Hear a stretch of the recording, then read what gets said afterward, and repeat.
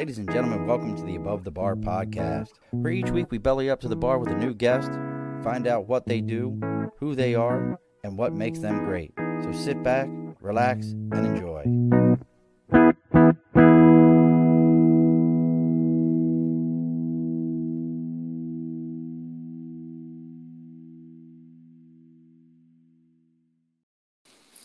Alrighty, folks, welcome back to the Above the Bar podcast. It's your host, Sean. We're bellied up to the bar today. Oh, I don't know what just happened there. We're bellied up to the bar today with a master sales technician, a marketing guru, a silver. I can try to think of everything I can. A silver-tongued devil here to teach us the ins and the outs, the do's and the don'ts of sales. We have brought with us, coming from lands unknown in the far-flung. He's got an okay beard. We got to talk to him about his beard a little bit. We got to figure out who's got a better one. We brought with us Mr. Everett Farnell. You didn't realize you were getting applause too, did you? Yeah, no, that was pretty amazing, and I'll make sure I drop that check in the mail that I promised you for that intro. I'm trying. Make sure we got to get everybody paid here. Got to get everybody paid. So Everett's joined us. We're talking about sales, marketing, trying to get it. I love sales. I've said it 1,000 times. I think it's the greatest skill that you can have in life is knowing how to talk. But we're going to get into that here a little bit more. But first things first, let's do our house cleaning in the bar. Over my right shoulder, for those of you that are watching us on the live stream, if you're watching the videos, or if you're listening to the audio, trust me, it's over my right shoulder, I promise you, is the big sign for Sticker and a Cause. If you've got something you're supporting, maybe you've got a sales team that you've got a sticker for, you've got a sports team, Little League, any kind of charitable organization, I don't care what it is, you've got your own podcast. Reach out to me on Facebook, the Above the Bar podcast. We also, our network is the Earplug Podcast Network. You can catch us there. LinkedIn, YouTube, Twitter, Twitch, Instagram, it's TikTok. It's all the Above the Bar podcast. If you reach out to us on any one of those platforms, even our email, the Above the Bar podcast @gmail.com. Let me know what it is. I'll give you the address where to send what you got. Send us a sticker and we'll read it live on the air. Everybody will know about it. Everybody will hear about what you've got and what you're supporting. So make sure you reach out to us. Also, maybe your media needs a little better marketing, needs a little better design. You want to reach out to Media by Dibs, and that's DIBS. You can catch Dibs on Facebook at Media by Dibs. Instagram is Media by Dibs. And if you go on to LinkedIn is Andrew Dibble, DIBBLES. If you reach out to Dibs and you let him know, belly up to the bar, tell him I'm here to belly up to the bar. He's going to give you a 10% discount on your first order and a free consultation. So make sure you check out Media by Dibs. So the bar is now open. The beard. Look, you're already getting compliments on the beard there, brother, from my buddy Nate. We're big beard people around here. If you might not be able to see it. That sticker right there, that's our buddy Aaron Johnson. Oh, okay. Aaron is a national all-around beard champion. He has his beard is 2 feet long. Oh, wow, that's impressive. Yeah, and he gets into like I didn't realize what's considered as a goatee. Like you can just shave like a little strip back here, and now you're a goatee, and you can have like this. Well, yeah, that's what I have. Between the whole Santa Claus, the full-blown Santa Claus, and just a goatee, just depending on how lazy I am feeling about shaving. Sometimes if I feel lazy, I'll just do my head and let the Santa Claus come in. But I'm all about it. Yeah, I just heard one that out in St. Louis, they've got like a competition, and they had a category for me. Like I'm getting mine a little bushy sometimes, but I like this look, and they actually have a category there called business beard. And so it's got to be 4 inches or less, and has to be like very well kept, and has to be presented in a way like you're going into a business office situation. I see. Nice. And I think that kind of feeds into what we're going to be talking about today, sales and marketing. Give everybody a little bit of an idea of what your background in sales and marketing is. Well, I started. I started selling professionally as a salesperson when I was 18 years old. I got a job I bounced around like most 18-year-olds from one job to another, mainly low level telemarketing stuff, scammy kind of stuff, and decided that really was not for me. Back in the day, you'll remember 900 numbers. They're not around Oh anymore, yes. but there was one thing where that's how you did billing. So you would call up somebody and offer them a package of places that would give them a credit card, and I guarantee them that they would get a credit card if they did what you said in the package and blah. Well, they guaranteed you get a credit card because it was a secured card. So, it wasn't real hard to make that guarantee. If you put the money up, you had to do the stuff for the card. Well, the stuff for the card was put $500 up and we'll give you a credit card. And so we would telemarket it, smiling and dialing, and then we'd say, okay, well, when somebody says, yeah, I want it, say, okay, well, I'm going to hang up and you dial this number and I'm going to call you back in 42 seconds after you dial the number. And because they'd have to stay on so long, and you give me the code that they tell you at the 40-second mark. And so that was one of the first ones. And of course it was just terrible. I worked there for a few weeks and figured out these guys are scam artists and I don't want anything to do with this kind of stuff. It And made then you feel up the dirty. ranks, yeah, well, it did. And every time I got on the phone, it smelled like stale coffee and old lady perfume from the woman who used the booth in front of me. So Listen, then it was, sweetheart, I've got on to, something to sell to you. yeah, there you go. That was it. Stale coffee, cigarettes, and old lady perfume. Exactly. So then I went to work for a place that sold software to computer technicians. By the way, if I'm kind of giving you the long version, if you want me to No, cut to the chase, I will. we want to hear the long version. Okay. Well, so I went and worked there for several years, and that was a little bit. It was still phone sales, but it was a little bit more of a professional environment. We were actually selling technician tools to computer technicians. So we'd call, we'd get a client base, and you'd call them when you had new products and et cetera, et cetera. And it actually, it was a pretty decent gig as far as it went. The owners kind of got a little out of control, and things went sideways. There was a lot of money running through that place, and when you have a lot of money and owners who were in their late 20s, things kind of, so get a little wild for itself. Rails. Yeah, it got a little wild, a little crazy, and then from there, I've sold sunrooms, I've sold roofs, a lot of contracting work. And I started I had a friend who I sold cable TV when digital cable first came out. I ran around door to door and sold cable TV to people. That was a pretty easy sale. Didn't need any money, just sign here and you get 400 channels instead of the 20 channels you're getting right now, and you'll save $10 a month. That was pretty nice. It was simple. Yeah, it was pretty simple. Yeah, it's very simple. So then it was, and then we went, a friend of mine had a business, asked me to come aboard and start selling and working with him. And he gave me 25% of the business, which was nice because, we basically we took the business from a little tiny one-man shop to a company that was doing $1 million or more a year in sales and had its own crew, and and I did a lot of that. I won't say that it was all me, but it was a significant portion.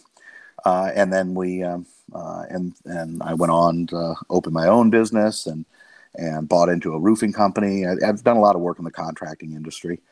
Along the way, I met some people who introduced me to professional sales trainers. Zig Ziglar and Tom Hopkins and some of the older guys. If we have some anybody listening in sales, they might know Grant Cardone and Jordan Belfort and Brad Lee, some of the new guys. But the guys from back when, Zig Ziglar and Tommy Hopkins and these guys, J. Douglas Edwards was Tommy Hopkins' mentor. Those guys are the guys who really started that whole industry. They really kind of brought that industry up. And so the new crop of guys, and they're good. I think Belfort's Jordan Belfort's explanation of of voice tonality is the best explanation of voice tonality ever. He's amazing. So it's great stuff. That. It's funny you mentioned the voice tonality. So we were on TikTok Live just before this, and I was mentioning that we were talking about sales, and somebody was like, "Oh, it's all about how you. It's not what you say; it's how you say it." And I firmly, absolutely believe that. You know, you can. It's that delivery. You know, it's just like saying the. I mean, we used. Now I'm curious, just in your sales training, did you ever? Did anyone ever try to get you just to sell random items as they were training you, like sell me this pen? Describe. Oh no, sell me no, this. that's that's what I grew up with. That's a trick question, though. Yeah, see, that's a trick question, though. Why? Because sell me this pen. Well, why would you want a pen? See, that's not about selling the pen. That's about finding out why you need a pen. Well, that's need behind. And then need when you find out why you need the pen, yeah. When you find out why the person needs the pen, then selling the pen becomes very easy. You know. Hey, let me ask you. Let me ask a question, John. If somebody showed up today, right now with a contract for you to do a speaking gig, and the fee was $100,000 and all expense paid, flight to Italy or France or wherever, you name it. Could you sign the contract right this second? Sure. Oh, no. Well, why? Well, you would sign the contract right this second, but you can't sign the contract because you don't have a pen. However, for a quarter, I'll give you this nice big pen, and then you will be prepared whenever something happens. Oh, no matter what happens to you in your life. Let's face it, nobody's going to show up with a $100,000 contract for you to sign right this minute, but you want to be prepared because and the pen is mightier than the sword. Something like that. It's not. Oh, well, this is a nice pen, and it writes real easy, and it writes real good. Yeah, so does every other pen in the world. Shut up. The point is to paint the picture and find out where the need is for them to, and that's the key to selling anything, really.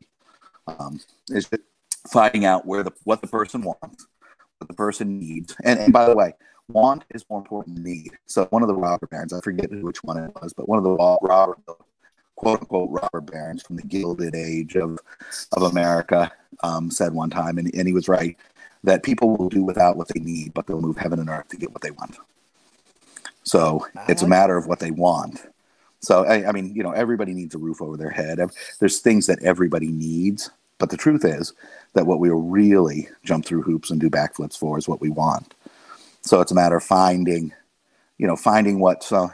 how what you're selling meets the desires of the person who you're selling to, and then plugging that into their desires.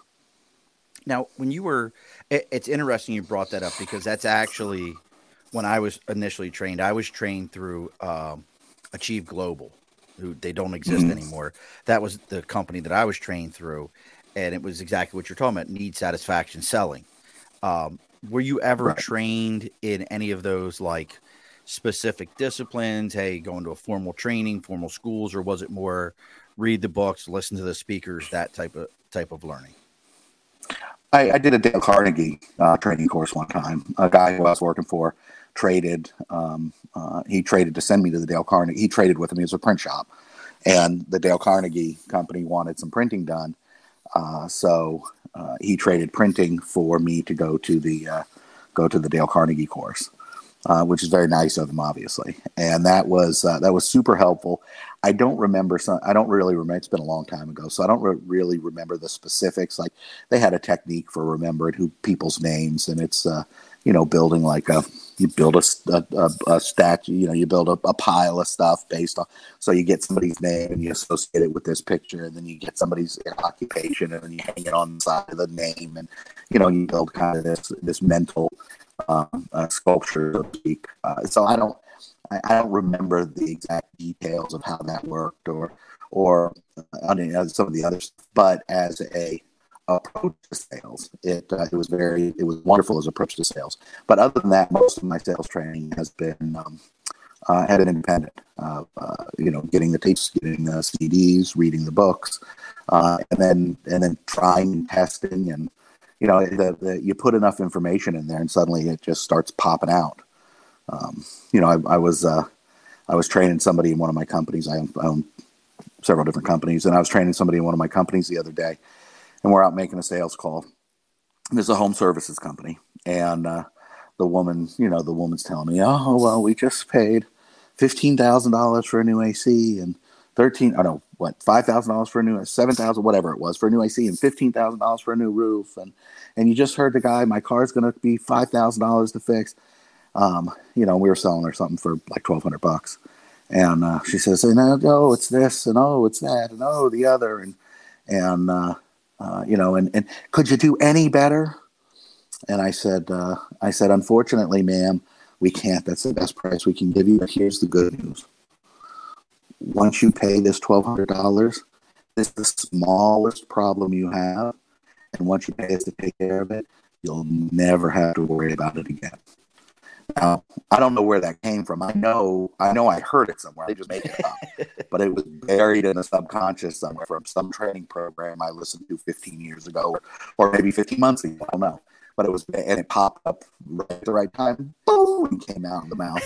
And so it's, and of course she signed and whipped out her credit card. So that was, it's just a matter, you want to keep putting keep putting the information in there over and over and over, even if you're listening to the same stuff over and over. You want to keep putting the information in there, keep packing it in, because it jumps out at the damnedest times, right exactly when you need it. It'll hop right out and you close a deal. And I know I didn't make that up, but I don't know where I heard it from, but it wasn't me. But it was worth the time listening to that CD, whichever CD it was. Well, it's interesting that you bring up that it's almost the muscle memory side to it. Mm-hmm. I'm a big fan of, I don't know what you would call it. I call it this. It's probably got another name. One of these guys like you mentioned, especially like the Dale Carnegies and all those, it's probably got some fancy ass name, but I call it, more foundational sales. Like learn a basic skill set, learn a technique. I don't care what it is. Learn a technique in sales and go sell using it. Don't add anything to it. Don't do anything. Just use that one over and over. And as you get better, you'll add stuff to it. But once you start sucking or times get tough, go back to that foundation and you can build again. Mm-hmm. That was always my thing. Yeah. What do you do to make sure that when you're having those rough times or those rough periods, to make sure that you're still able to kind of fix yourself, or like you said, training somebody to make sure you can always go back and fix them? Well, my foundation, what really gave me the leg up in sales was Tom Hopkins, How to Master the Art of Selling Anything. And so that program is the one that I go back to over and over again. And it's it's a full program, but it talks about leading people through questions instead of telling them. You lead them through questions so they come to the conclusions that you want them to come through. It talks about memorizing the closes, and you memorize the closes not because you're going to repeat it back robotically. You memorize the closes because just what I said, you want to have them in the subconscious, and the best way to get them in the subconscious is to memorize them. Because if your conscious mind remembers them, you can be darn sure your subconscious mind will remember them, and they will be available when need be. So it's I would go back to that program over and over and over again. I don't even know if it's available anymore, but if somebody can find it, I'd recommend they get it if they're in sales, because it's an outstanding fundamentals program, and it's just like anything. I like that program because it breaks down the fundamentals. Zig Ziglar stuff is very amusing. He delivers some great stuff. But I would go to anything that breaks down the fundamentals and that gives you an entire system. So I'm going to sound like I'm shilling for Tom Hopkins and Jordan Belfort, but I'm really not. I just, I've used them and I enjoy them. But if you really want to be a great salesperson, I think the straight line is a great a straight line system from Belfort is great. I think How to Master the Art of Selling Anything from Tommy Hopkins is great. And then there's a bunch of stuff that you can add on there as far as to supplement it. There's all kinds of stuff from all kinds of salespeople, and there's all kinds of books on sales and et cetera, et cetera. So by all means, go and supplement that. But the reason I like those two programs is because they are complete programs. They're the foundation. They're the fundamentals. If you're slipping and you go back and you break down your presentations and really do it's just like in sports. In sports, if they're going to film they're going to film what you're doing, and then you go back and look at tape of where you screwed up.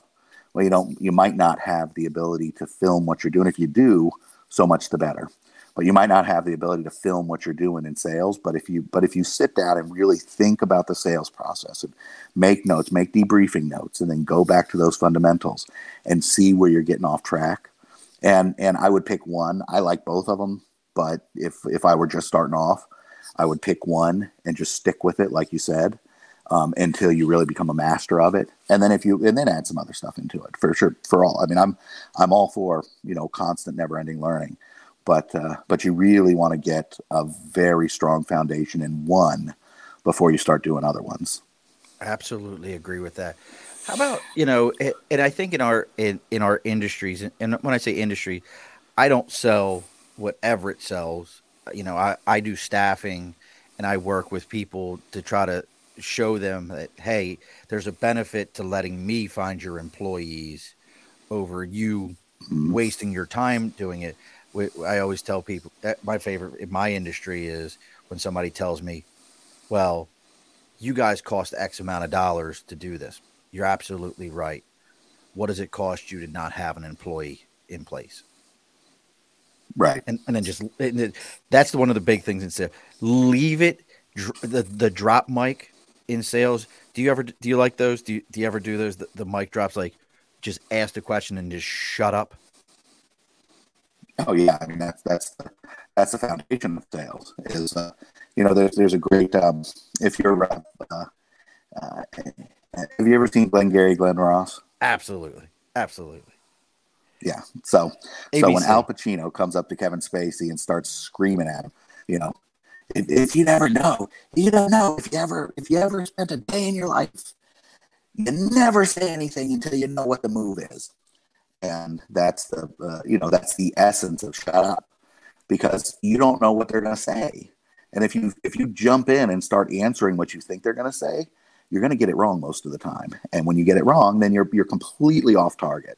So yeah, you ask a question, whether it's a closing question or whether it's some other kind of question, just like you said, how much does it cost you not to have an employee there? How much does it cost you? What's your time worth? How much does it cost you to spend 10, 15, 20 hours doing this instead of working on your business?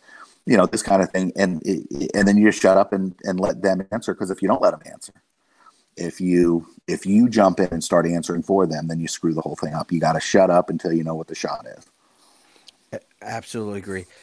How about,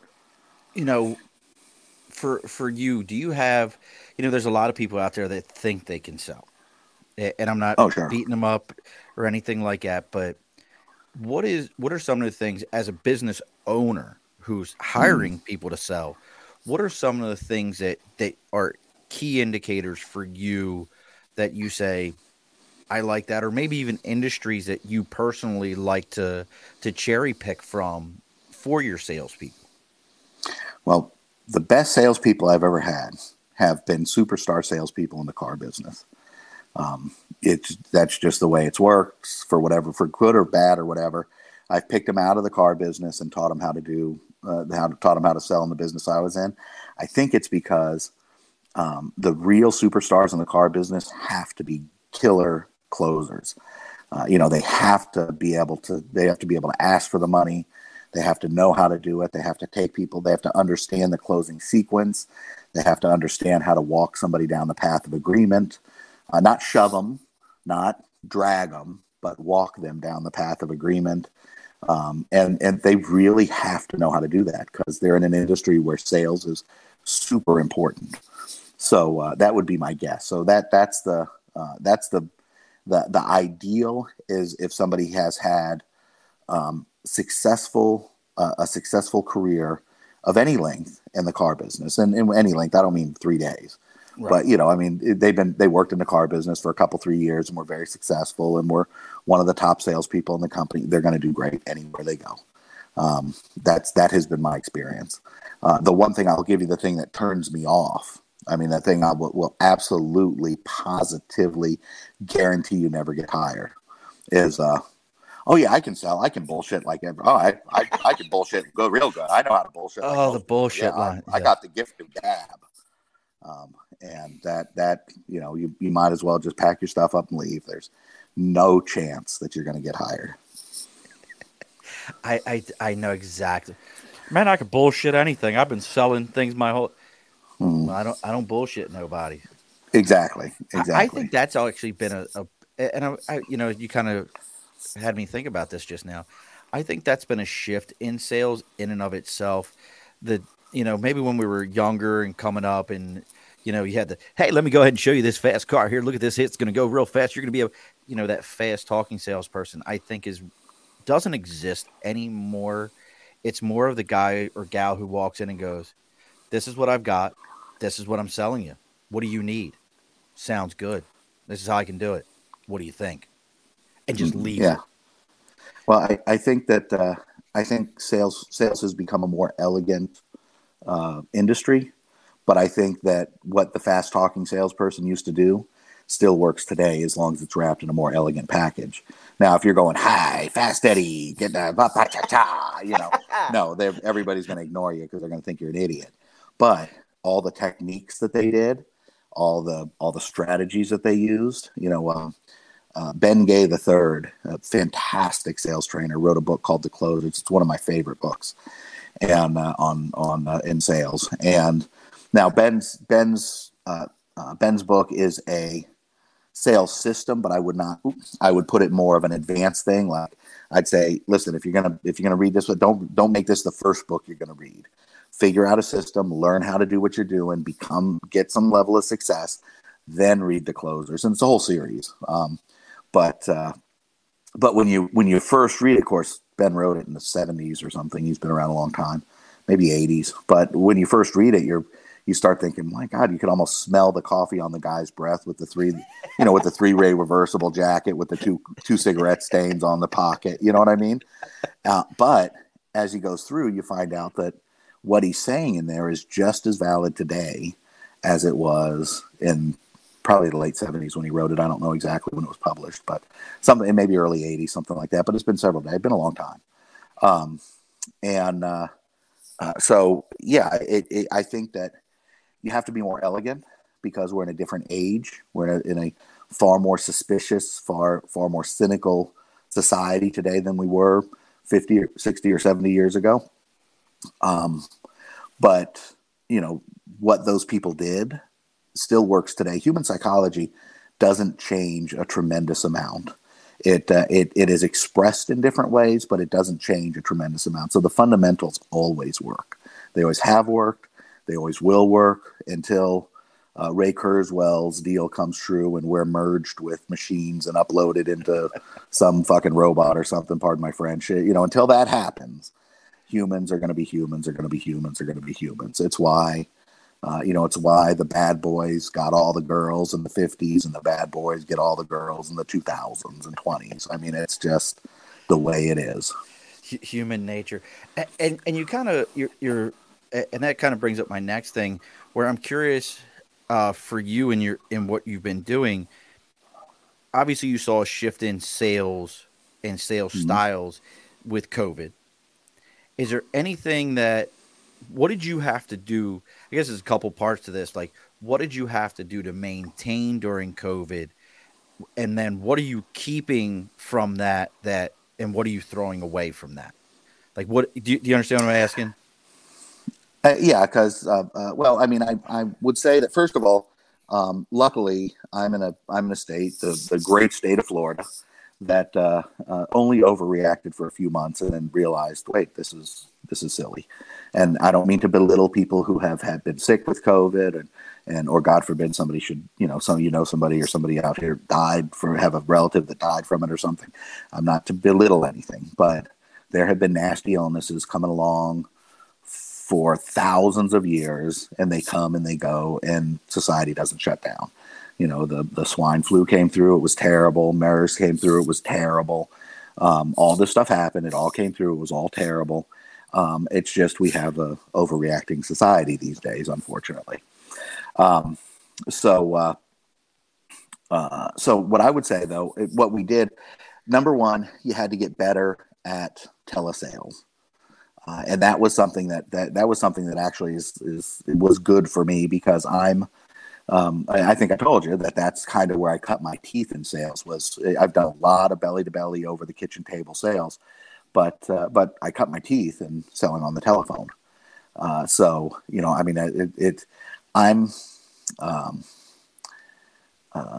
kind of let's just say I'm not Everett is not going to win any style competitions in the next rest of his life. Okay. I'm perfectly happy in a pair of nasty, worn out, athletic shorts and a t-shirt, that has a ketchup stain from lunch on it. That's, I'm perfectly fine with that. Doesn't bother me at all. But I can get on the phone with you, and in your head, I'll be wearing a 3-piece suit, so that's, so from that point of view, I loved it from, as the telesales increased. And I think that probably, as that started to happen, as more telephone sales and written communication and email and this kind of thing, as this became more prevalent, I think that some of that's not going back. Some of it is, the guy who used to travel all over the country, and he'd hop on the airplane and fly all over the country, and he was away from his family 6 days a week, 49 weeks a year. And now this time, he was at home all the time, and he was doing Zoom meetings, and everything was fine. And look, we didn't lose that much sales, and everything worked out fine. And I don't have to be away from my family. Now, some people might want to be, but that's a different story. That's a whole nother subject. But the guy who didn't want to be, the guy who was doing it only because he had to, realized, holy shit, I don't have to anymore. So some of that's not coming. Some of that's gone. Some of the stuff is never going to come back. Nobody, they're not going to be doing traveling. They're not going to be doing that kind of stuff. And, and I think that's a good thing. It's still there if somebody wants to do it. I haven't been on an airplane in years. When my kids were young, my daughter's 20 and my son is 17. And when they were about,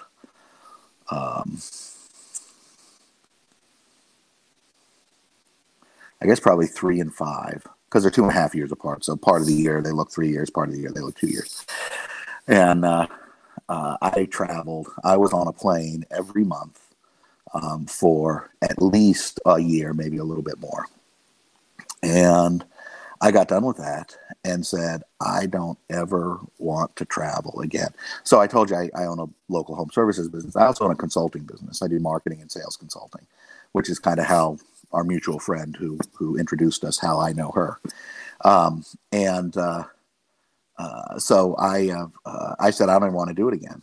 And I immediately raised my prices. So if you want me to come to you, that's fine, but it's going to cost you about 10 times as much as it's going to cost if we do, an online meeting. So we can do a day of consulting online. It's going to cost X amount. If you want me to fly to you, by the time you get done paying all the bills, it's going to cost you 10X. And if that's really if you just got to have me there, fine. But most people, most people say, what's the advantage of having you fly there? And I say, absolutely nothing. And they say, we'll just do it online one. Why don't we stick to that? Lunch. The advantage is you get to buy me lunch. Yeah, exactly. Well, it's a little bit more than that. I mean, first class airfare both ways, 5-star suite, very, very picky diet. Well, why do you make all those demands? Because I don't want to go. Right. That's why. I'm trying to tell you, don't bring me. Yeah, I'm trying to tell you, let's do it online. I'll be home in my own bed at night and be able to hang out with my kids, and you'll get all the service you would have gotten anyway. So yeah. Now this is one of my personal trainers that in my Marine Corps career got me. Master Guns Ray Gagnon just popped in. Contact team equals he was on the Marine Corps contact team. Oh, Different okay. city every week in home city, first of the quarter, life on the road, year after year. He was Yeah. constantly gone, and he was That's a tough life.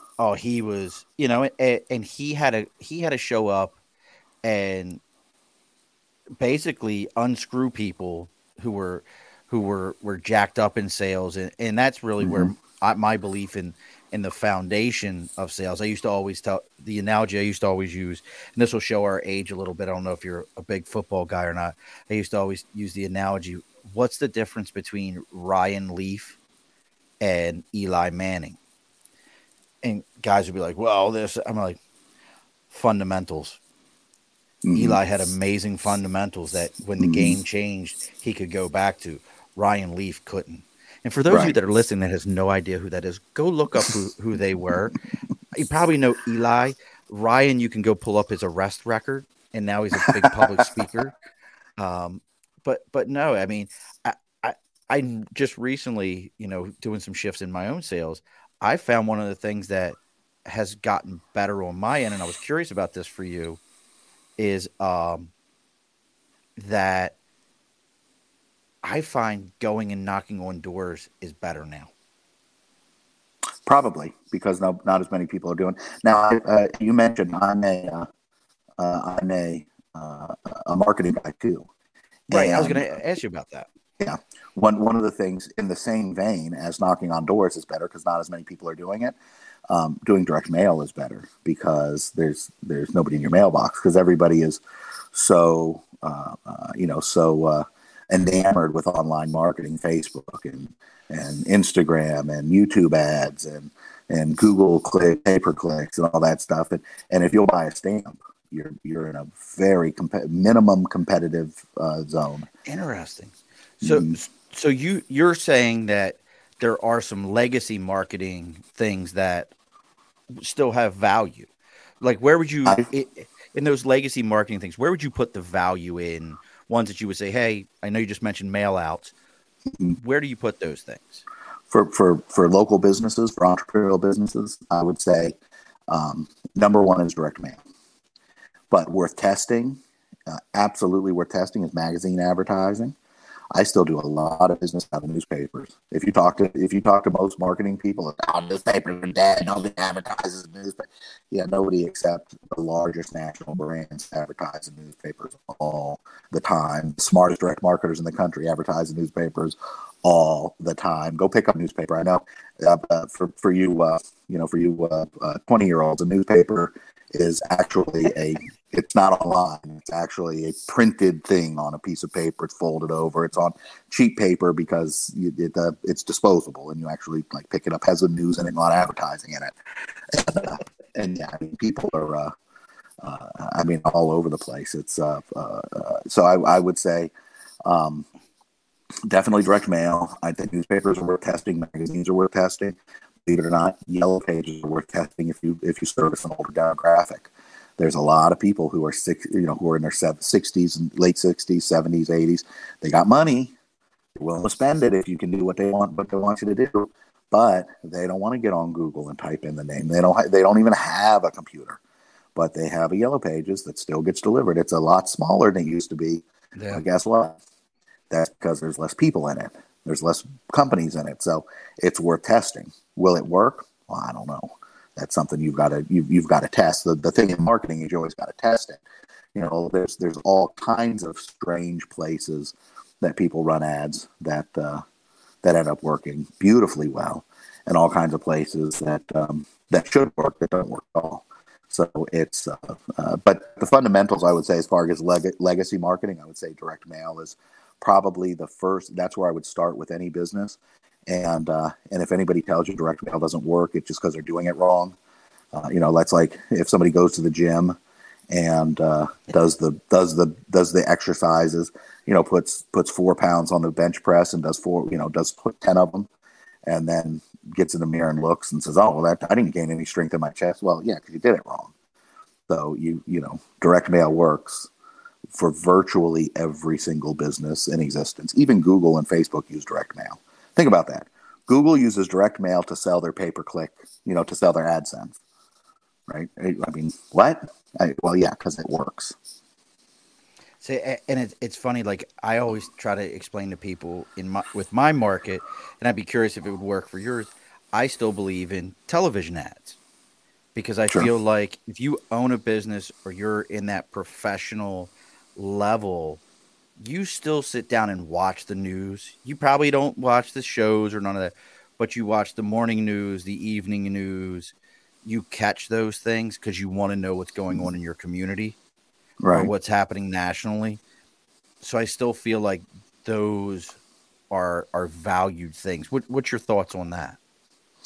I've not done a whole lot of TV, but that's only because it's just not something that I've ever I've ever taken the time to do.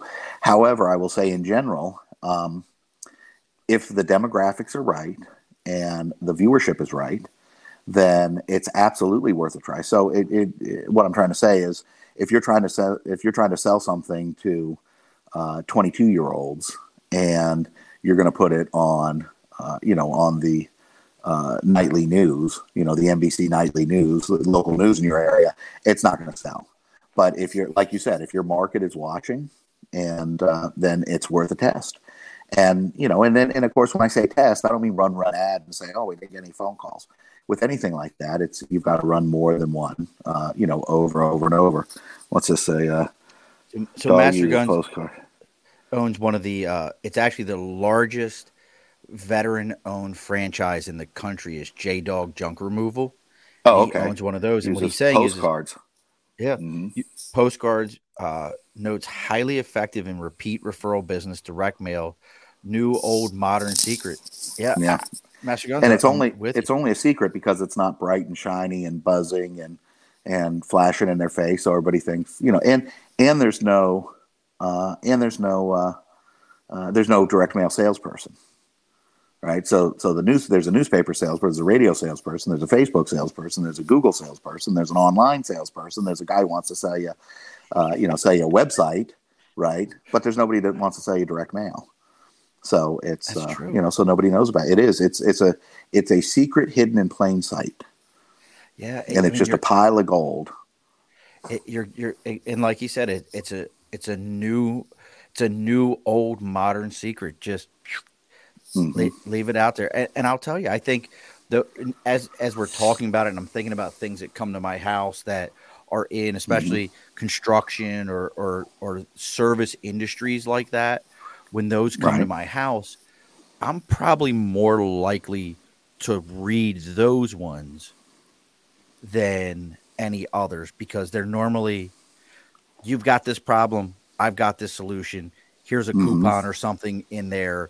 Call me at this number. They're direct to Here's the point. They're done. here's a secret that I usually don't tell people unless they're paying me. Okay, so when you do direct mail, people believe that you're a real business more because What do you there's a mean? physical thing. There's a physical. They you had to pay to buy this paper. You had to pay to put ink on it. You had to pay to put it into postage to I'm get writing this down. them to deliver to you. Everybody knows at this point that a 12-year-old can set up a website, and anybody who's looked into it knows that Facebook, Google, etc., is all pay afterwards. They know you can run up a bill and you pay the bill afterwards. So I could literally start name whatever kind of goofy business of stuff that I don't know how to do. I could start a business tomorrow on Facebook, put up a website, start running some Facebook ads, start driving some traffic. I could start that tomorrow with probably about $75. And you can't do that with direct mail. And people subconsciously know that. They know that this is a physical thing I have. This person has invested in trying to get my attention and sending me this piece of piece of mail. So they must be a real business. Where that guy with the pixels, maybe not. See, that makes so much sense to me Hmm. I've never put it in those terms, but that's deep, brother. Like that's really, I mean, as a guy who does this also, I mean, I'm thinking about that, and I'm a believer in legacy, and I told you what I believe in, but Hmm. just thinking about that, like, because I do the same thing. How many times do you see an ad on Facebook, LinkedIn, YouTube, Twitter, Twitch, anywhere it pops up, and you're like, scroll past this. This is Hmm. another scam. It's a scam. It's got to be a scam Yeah. Well, because and there's that's what we another think reason you anything do that online too. is. Yeah. Well, it's easier to be a scam. Also, the other thing is that it's a crowded marketplace, right? So whatever preferences that Facebook has learned that you want to see, whatever preferences that YouTube has learned that you want to see, Instagram, et cetera, whatever preferences they've learned you want to see, you're getting, that's a busy marketplace. You're getting slammed with ads from a million different, maybe not a million, but a No, I thousand, get two it. thousand, 3,000 different advertisers who are just hammering you and hammering you and hammering you and hammering you. But when you go to the mailbox, you don't get anymore. You don't get two or three pieces of mail from the same industry. No, You might get, you'll get you get your co-op mailings, your advos or whatever the co-op mailings are. You'll get maybe maybe there's a magazine that you get once a month that has 400 different advertisers in it. like a penny saver or something. But Yeah. yeah, exactly. And then you might get a postcard or you might get a piece of direct mail. But that postcard or piece of direct mail, if done properly, it's the only one in there. No, It's the that's only one. It's the only one in your industry. Even if there's two postcards, it's the only that's only you're the only postcard in your industry in that mailbox at any given point. Does anybody still So, sell those addresses anymore though? Like you can oh, always get the do that. I'm like, I don't know. privacy was dead long before the internet, my friend. I know I that. could Like, I could get. You said nothing's off limits, right? Because it's kind yeah, of a no, go politically for it. correct example, but Yeah, go ahead. I could get a list of one-legged midgets that drive 1978 Cadillacs Right. with primered driver's side front ends that lived in any given zip code in the country. Now the list would be Right. small, but I could get that list in the 80s, Yeah, and they long only before live the on the left internet. hand side of the road. Yeah. Oh, look, I know what Exactly, you mean. exactly. Yeah. Yeah, yeah. So Eh, that privacy's been dead for a long time. well, we were just talking about this, and I'm not promoting this company, but I'll save the name. But there's a company out there that reached to me through for my company that one important to me is finding people like you, company Mm, owners, getting past gatekeepers, getting past those people who feel like they're the proprietary holders of all the truths for the company, and they're not decision right. makers though. And that's always been the toughest thing in sales, how to get past the gatekeeper. And we have LinkedIn, you can just click on it and get past them. There's a company that I talk to that will give you, I think they have somewhere around 3 million or 4 million names of HR managers, directors, everything else under the sun. And we're not just Hmm. talking their office email and their office phone number, their personal phone number, their personal Hmm. email, their LinkedIn link. And when I asked the guy, how did you end up with this? He goes, oh, we paid. And he told me the number, so many millions of people they paid to be able to look at all their emails and the email signatures within their emails. So they paid people to look at their emails, look at their email signatures, and take all those signatures and create a database. Well, here's a technique. Tell me something. How much is a customer worth? If you can land let's say a decent sized business, not a small business, but if you Right. can land a business has 1,000 employees Oh my and God. doing some business, how much how much? Yeah. Well, a small business according to the SBA is 500 employees or less. So there's lots of quote unquote small businesses who are doing Right. millions in sales. But if how much would that be worth to you? In my industry, if I landed a company that had 1,000 employees, Hmm. you're physically talking. It's millions of dollars that could be over a couple of years. At least 300,000 to 400,000 a year. Okay, so here's what you do. I'm going to tell you how to get in front of any HR manager you want to get in front of, and you're going to do it way better and way easier than doing a database and sending emails and everything. Okay, you find out where their office is, find out where they're, and there are these these books that you can do a book, or you can do like a video, a little video where you load up a video and you open up and the video clicks on. So you make your presentation on that video. Okay.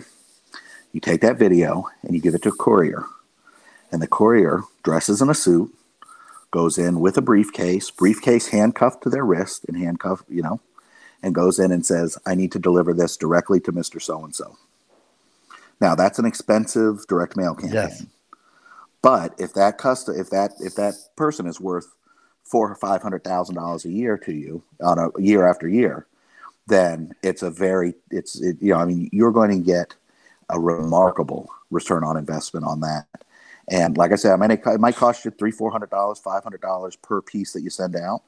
But if you're closing 1 in 10, so it costs you $5,000 to get a sale for somebody who's going to pay you back $400,000 in a year. Oh yeah, it's a no brainer. Yeah, all day long.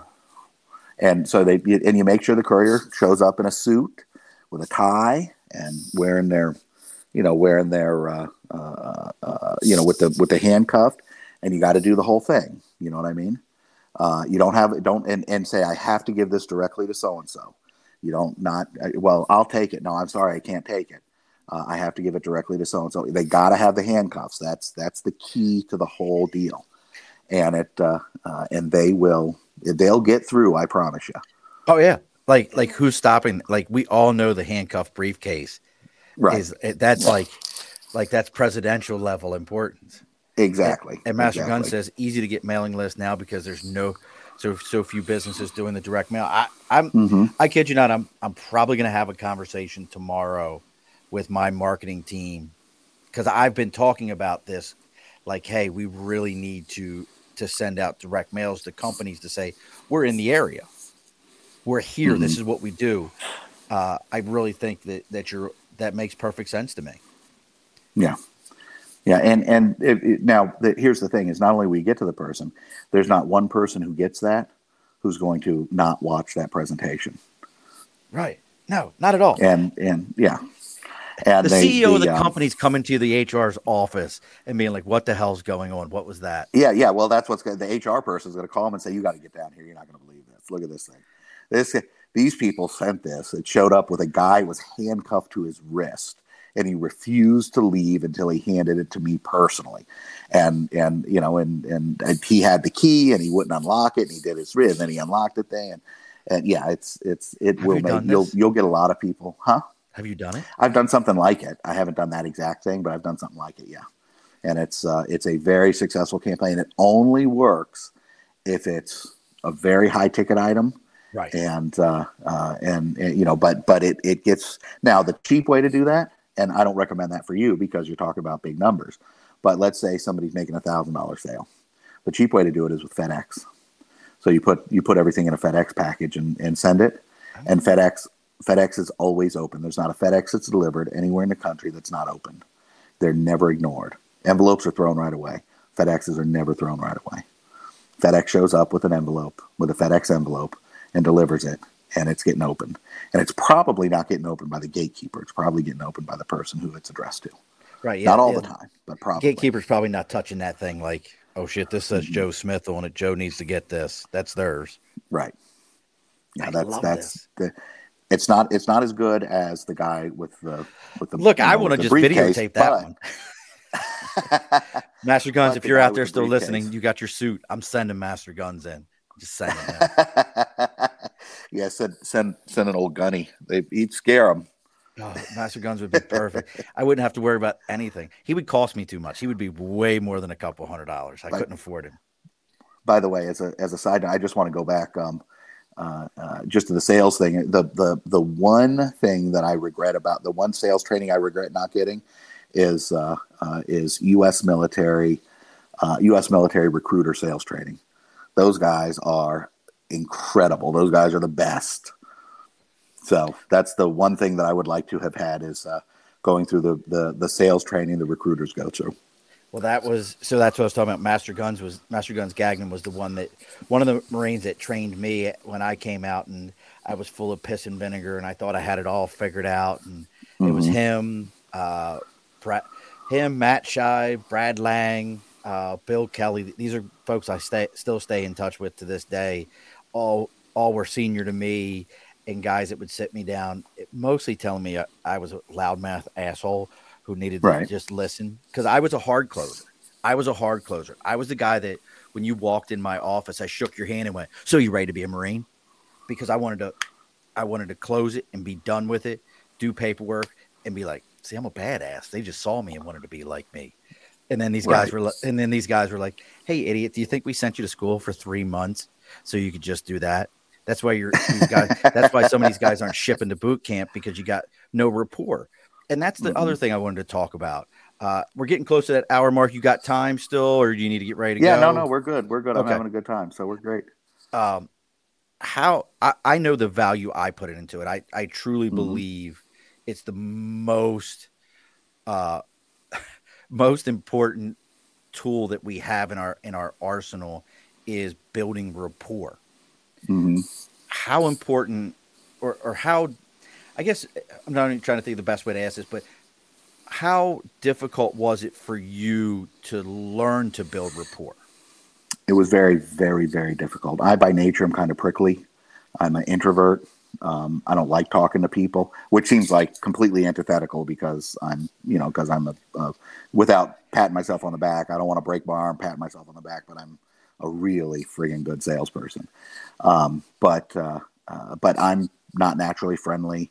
I'm not naturally, I'm if you see me walking down the street, if I don't know you and you say hi to me, I'm probably going to ignore you unless you're a good looking girl.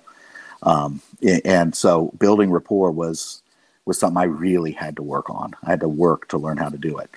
But it's just like anything else. It's just a skill, right? I mean, human nature is human nature is human nature. So you just learn the skill. Get prepared for prank mail. Now, sorry, I keep getting distracted. Yeah, no, I'm sorry about that. I try to bring up when people have comments so that they can. Yeah, no, that's fine. But it's just a skill. So and it's just a matter of learning how to do it. So, mind if I tell a field story?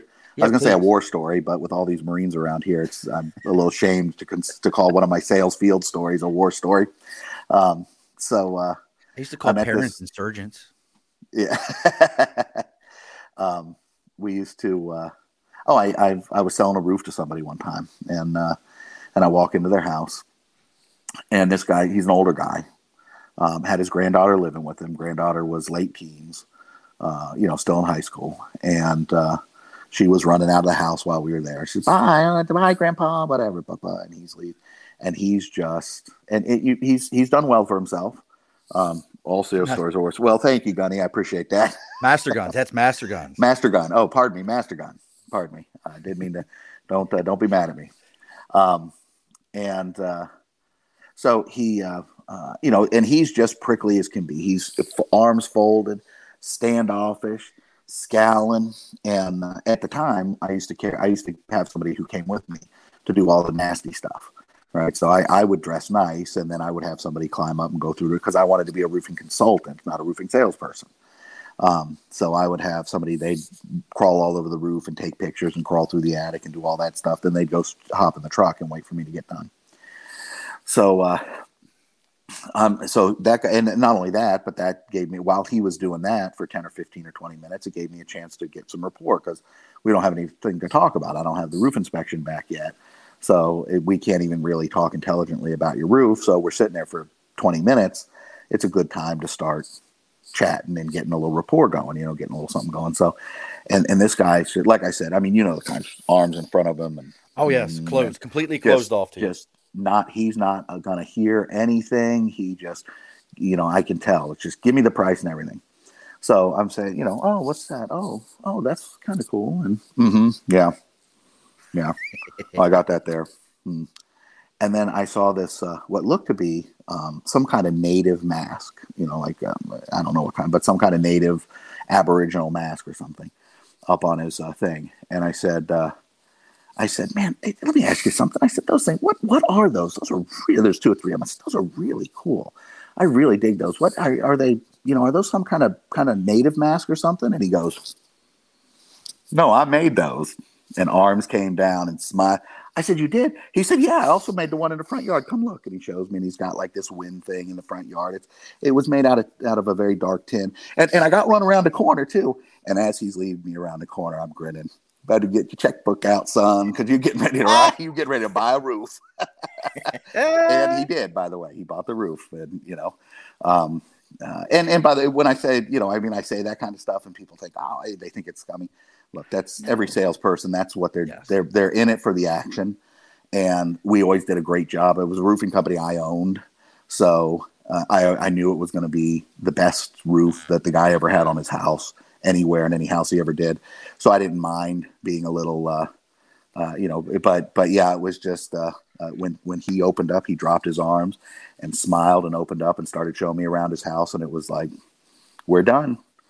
I mean, you might as well. It was as if the sun was going to come up in the morning. It was as sure as anything else. He was buying a roof that day, and he did. Well, that's the drug. That's the drug for us. I've had anxiety attacks. I've had heart palpitations. Everything. But the minute that close happens, you're like, yeah. And you want the next one, and you want. It's a heck of a dopamine hit. It is massive. And it's funny you're talking about the body language. I actually, like I said, you talk about the sales training we got in the military for recruiters. I've actually got formal classes on body language. Mm-hmm. How to speak, how someone's talking, blading, which is when somebody turns their body sideways. That means they're trying to leave the conversation. Closed hands, open hands, all that stuff. Can't tell you how important that is. Have you ever done any training on that, or do you provide that to any of your salespeople? A little bit, and I've never done any training. I've read some books on it, and I have learned through experience over the last 30 years. But I would not call myself an expert at it. But basic stuff, yes. I mean, I can. If you look one direction, then if you look one direction, you're thinking. If you look the other direction, you're imagining. With your eyes. If people are closed up, obviously that's one thing. If they're opened up, that's a whole different one. And it's more about body language that you want to present. So, like for example, I'm 5'9" and weigh a little over 300 pounds. Now I'm overweight, little guy, but in fighting trim, like if I was in fighting trim, getting in the ring, I'd be about 250 pounds. So I'm a big guy who has fat on him, not just a fat Jello blub, And so what I learned early on is when I knock, because I've always been big. When I knock on a door at a house, I want to take 2 steps back and turn sideways, like I'm getting ready to leave. Just like you said, like the blading, like you're getting ready to leave. I want to do that and turn to so that when they open the door, it's not like this big guy coming at the house. You know what I mean? It's very non-threatening because it's almost like I'm getting ready to walk away. So it doesn't feel like I'm pushing my way in their house. So that's interesting. So a lot of body language stuff like that about how to control your body, because the fact is that the way you control your body is going to, in at least half or more of the situation, is going to affect and determine how they control their body. I agree 100%. Are you familiar with the idea of pacing and leading? Are you the idea of pacing and leading? What's that? Okay. So what you do is you mimic their body language, right? And you mimic their body language. When they make a move, you make a move, and you do this. You don't want to be, you don't want to, like when they do this, you like you're in a mirror, right? You don't want to be, you don't want to be an idiot about it. But if they're sitting like this, then you kind of sit like this and you talk with them. And, and then when they, if they put their arm down, then you wait a second or two and put your arm down. And, if they shift in their chair, then you wait a second or two and shift in your chair. And you start doing that and you get in a rhythm with that person. And then you start moving your body and they follow you. It's very, very interesting. It takes some practice. And it's a higher level skill, but if you get good at it, it's very interesting. I'm rusty. I'm out of practice because I don't do a lot of, what is that? Mirroring, pacing, and leading. Yes, sir. That's exactly what it is. I'm out of practice because I don't do a lot of face-to-face sales anymore. But when I did, I used that a lot. I used that to open. Now I told the story about finding something to create rapport, but I did that a lot to open people up because I would I'd start using my body like they did theirs, and then I would open myself up slowly. You can't just like a big, huge change because they won't do it. But you slowly just start opening yourself up a little bit at a time, and then they'll open themselves up. So a lot of it is how you handle your body will inform how they handle their body. It makes perfect sense. Mm-hmm. I get, but I guess I've never heard it put that way. I like that one. So, so all these different things. This is more of a curiosity. Have you ever thought about putting what you've learned techniques into written for making a book or a video or any of those kind of things? I do consulting with people depending on, so I do consulting with businesses who need sales training. I'll do sales training of their staff and that kind of thing. I don't really want to put together a product for a couple of reasons. Number one, frankly, if you're looking for a product, I think there are fantastic things in existence. You don't need mine. The world doesn't need Everett sales training. It's got incredibly good sales trainers out there already. And number two, that business, the product business, the it's called info marketing is what people in the business call it, because you're marketing information. It's been tainted as of late, because what'll happen is, every 30-year-old who's had a success on Instagram or who got lucky in business here, and that's not taking anything away from them. I mean, if somebody has done well for themselves, then bless them, good for them. But everybody who has any little success now wants to create a product and sell the product, and it's just should I? Probably, but am I going to do it? Probably not, because it's just a personal thing. I don't like the industry anymore. I loved the industry when I first started 30 years ago. And that industry is responsible for a lot of my success, learning what people did, and learning how to do these things, sales and marketing, and et cetera. So I don't take anything away from the good ones in the industry.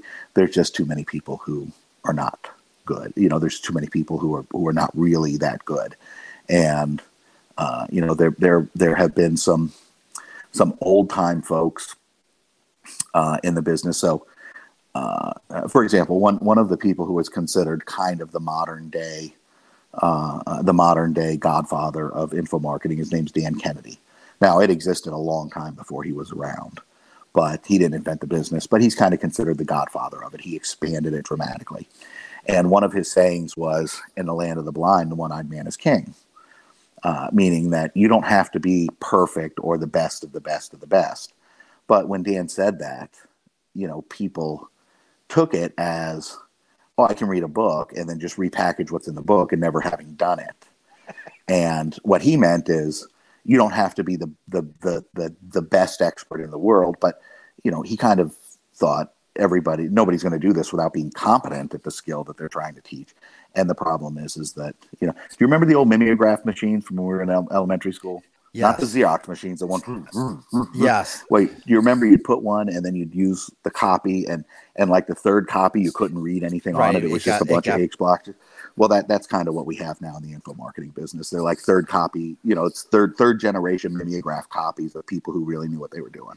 It's the movie multiplicity. It's the movie multiplicity. Exactly. Yeah, not all of them. That's not to say everybody in that business. There's a lot of great guys in the business, so I'm not poo-pooing the whole business. It's just there's enough of the other ones that I don't really want to be in that business too deep. I get that. Well, I still think you should maybe put together some YouTube videos or something. And if you're not going to promote yours, because Master Gun's always is supporting me. He's got his system. It's called the Boss System. He's got one that he puts together. So you can reach out to Ray Gagnon and check out the Boss System. But I'm scrolling across the bottom right now. If somebody is looking for some consultation work, for some sales consultation, if you go on to facebook.com/ and you look up Everett Farnell, and that's EVERTE, and then Farnell is FARNELL.com. You can find him also on take the .com off of the second one. It's facebook.com/ It's Facebook. I had an extra .com. So take the extra. That's okay, no problem. And Well, then you put my website on there too, everettfarnell.com, but you can't get in touch with me through my website, so don't go there. don't You go go there, look at it if you want, but it's nothing effective or productive there. Facebook is how to get in touch with me. Yeah, and LinkedIn. You're on LinkedIn. LinkedIn, and is I'm on there, and I'm on Instagram, and so yeah. But He's on the gram. It's a lot of swimsuit modeling pictures though on his Instagram. Not of me. Him in very small 2-piece. I'm just saying. I think they would probably kick me off if I did that. They'd say you violated our community standards. you violated so many things we don't know what it is. We don't even know where to start, but we don't come around no more. What is Santa Claus doing, Mom?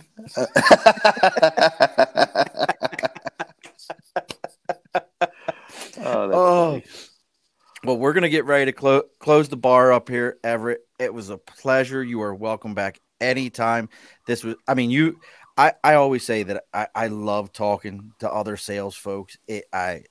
This is, I can talk football, I can talk sports, but there's nothing to me as enjoyable as talking sales and telling sales stories and all those things. I got one for you that just was an experience. I'll tell it to you afterwards. You'll get a good giggle out of it. Because I don't know if anybody. I'll tell it anyway. You'll love this one. I'll tell this one, and then we'll get out of here. So I was with one of my Marines, and we were in. Do you ever heard the term cold cracker country? You ever heard that term? No, can't say I have. So cold cracker country is northern PA, Panther Valley, Jim Thorpe. Around those areas of PA, very a lot of Yugoslavic people settled there. Were coal miners. That's that great Pennsylvania coal. Okay, coal cracker. Yeah, that makes sense now. So I'm with one of my Marines, and we walk in the house, and I always say the nicest piece of furniture in the entire house was the half keg kegerator in the living room. There was the baby brother crawling around with snot and cat hair on his lip. Looked like a mustache. Sure. The room that we were interviewing the kid in was all the walls except for one, which was a window, had Barbie dolls on it, completely around the room. I got a giggle out of the kid when he's like, "Yeah, my brother was in the Navy, but he was like, I don't want to be here anymore." So he just left and they let him go. And I walked out and I looked at the brother and I went, "So did you pop for marijuana?" And he goes, and the kid goes, "What?" I was like, "Yeah, so you failed the drug test, right?" He goes, "Yeah." So all this is going on. Kid fails the practice ASVAB, fails it. But he didn't do too bad. We were like, hey, a little bit of practice. And we're talking to the kid. About that time, Dad and Mom finally show up. Dad walks in, and he looks like he could have been a member of ZZ Tops. Okay. But super skinny. Okay, yeah. Mom walks in, and as Mom says hello, she goes, hello. She reaches her hand out and grabs and pushes back on her face. And I look. As she said hello, her teeth shot out of her mouth. Oh, no. Oh, no. I was like, and I'm like, where in the world am I at right now? I'm a kid from East Baltimore. I can handle anything, but I'm like, where in the world? Every Marine recruiter will tell you they're going to write a book. I'm going to write a book about my experiences. None of us ever write a book. Right. None of us did. But so we know where we can find you on Facebook at Everett Farnell, LinkedIn Everett Farnell. If you're looking for consultation work, please reach out. If you're listening to this, you hear it already. Everett knows his sales game. He's just opened my eyes to some legacy marketing things that I'm going to go take back to my people and say, hey, this is of value to us. I love the idea that it's a piece of paper. It's real. It's not digital fakeness. You're real. You're in front of me. Love that. But now don't log off after this. We got to talk for just a moment. But as we do in every single episode, the guest always gets the last word, Everett. So what's the final word for us? Well, you want to hear a funny sales story? Absolutely. Okay. I'm training in the roofing business. I go in with this with the salesman's named Gene. He's training me in the roofing business, and we walk into this house, and it's a beautiful house. I think it was in Orlando, maybe in Tampa, but I think it was in Orlando. It's a beautiful house, and they have this big white dog, not huge, but big enough, 50, 60 pounds, and this thing is just uncontrolled. It's not mean, just jumping up, and the wife is, oh, Fluffy, or whatever the hell the dog's name was. Oh, Fluffy, stop that. Oh, Fluffy, stop. Oh, Fluffy, leave the guy. Oh, leave him alone. Oh, Fluffy.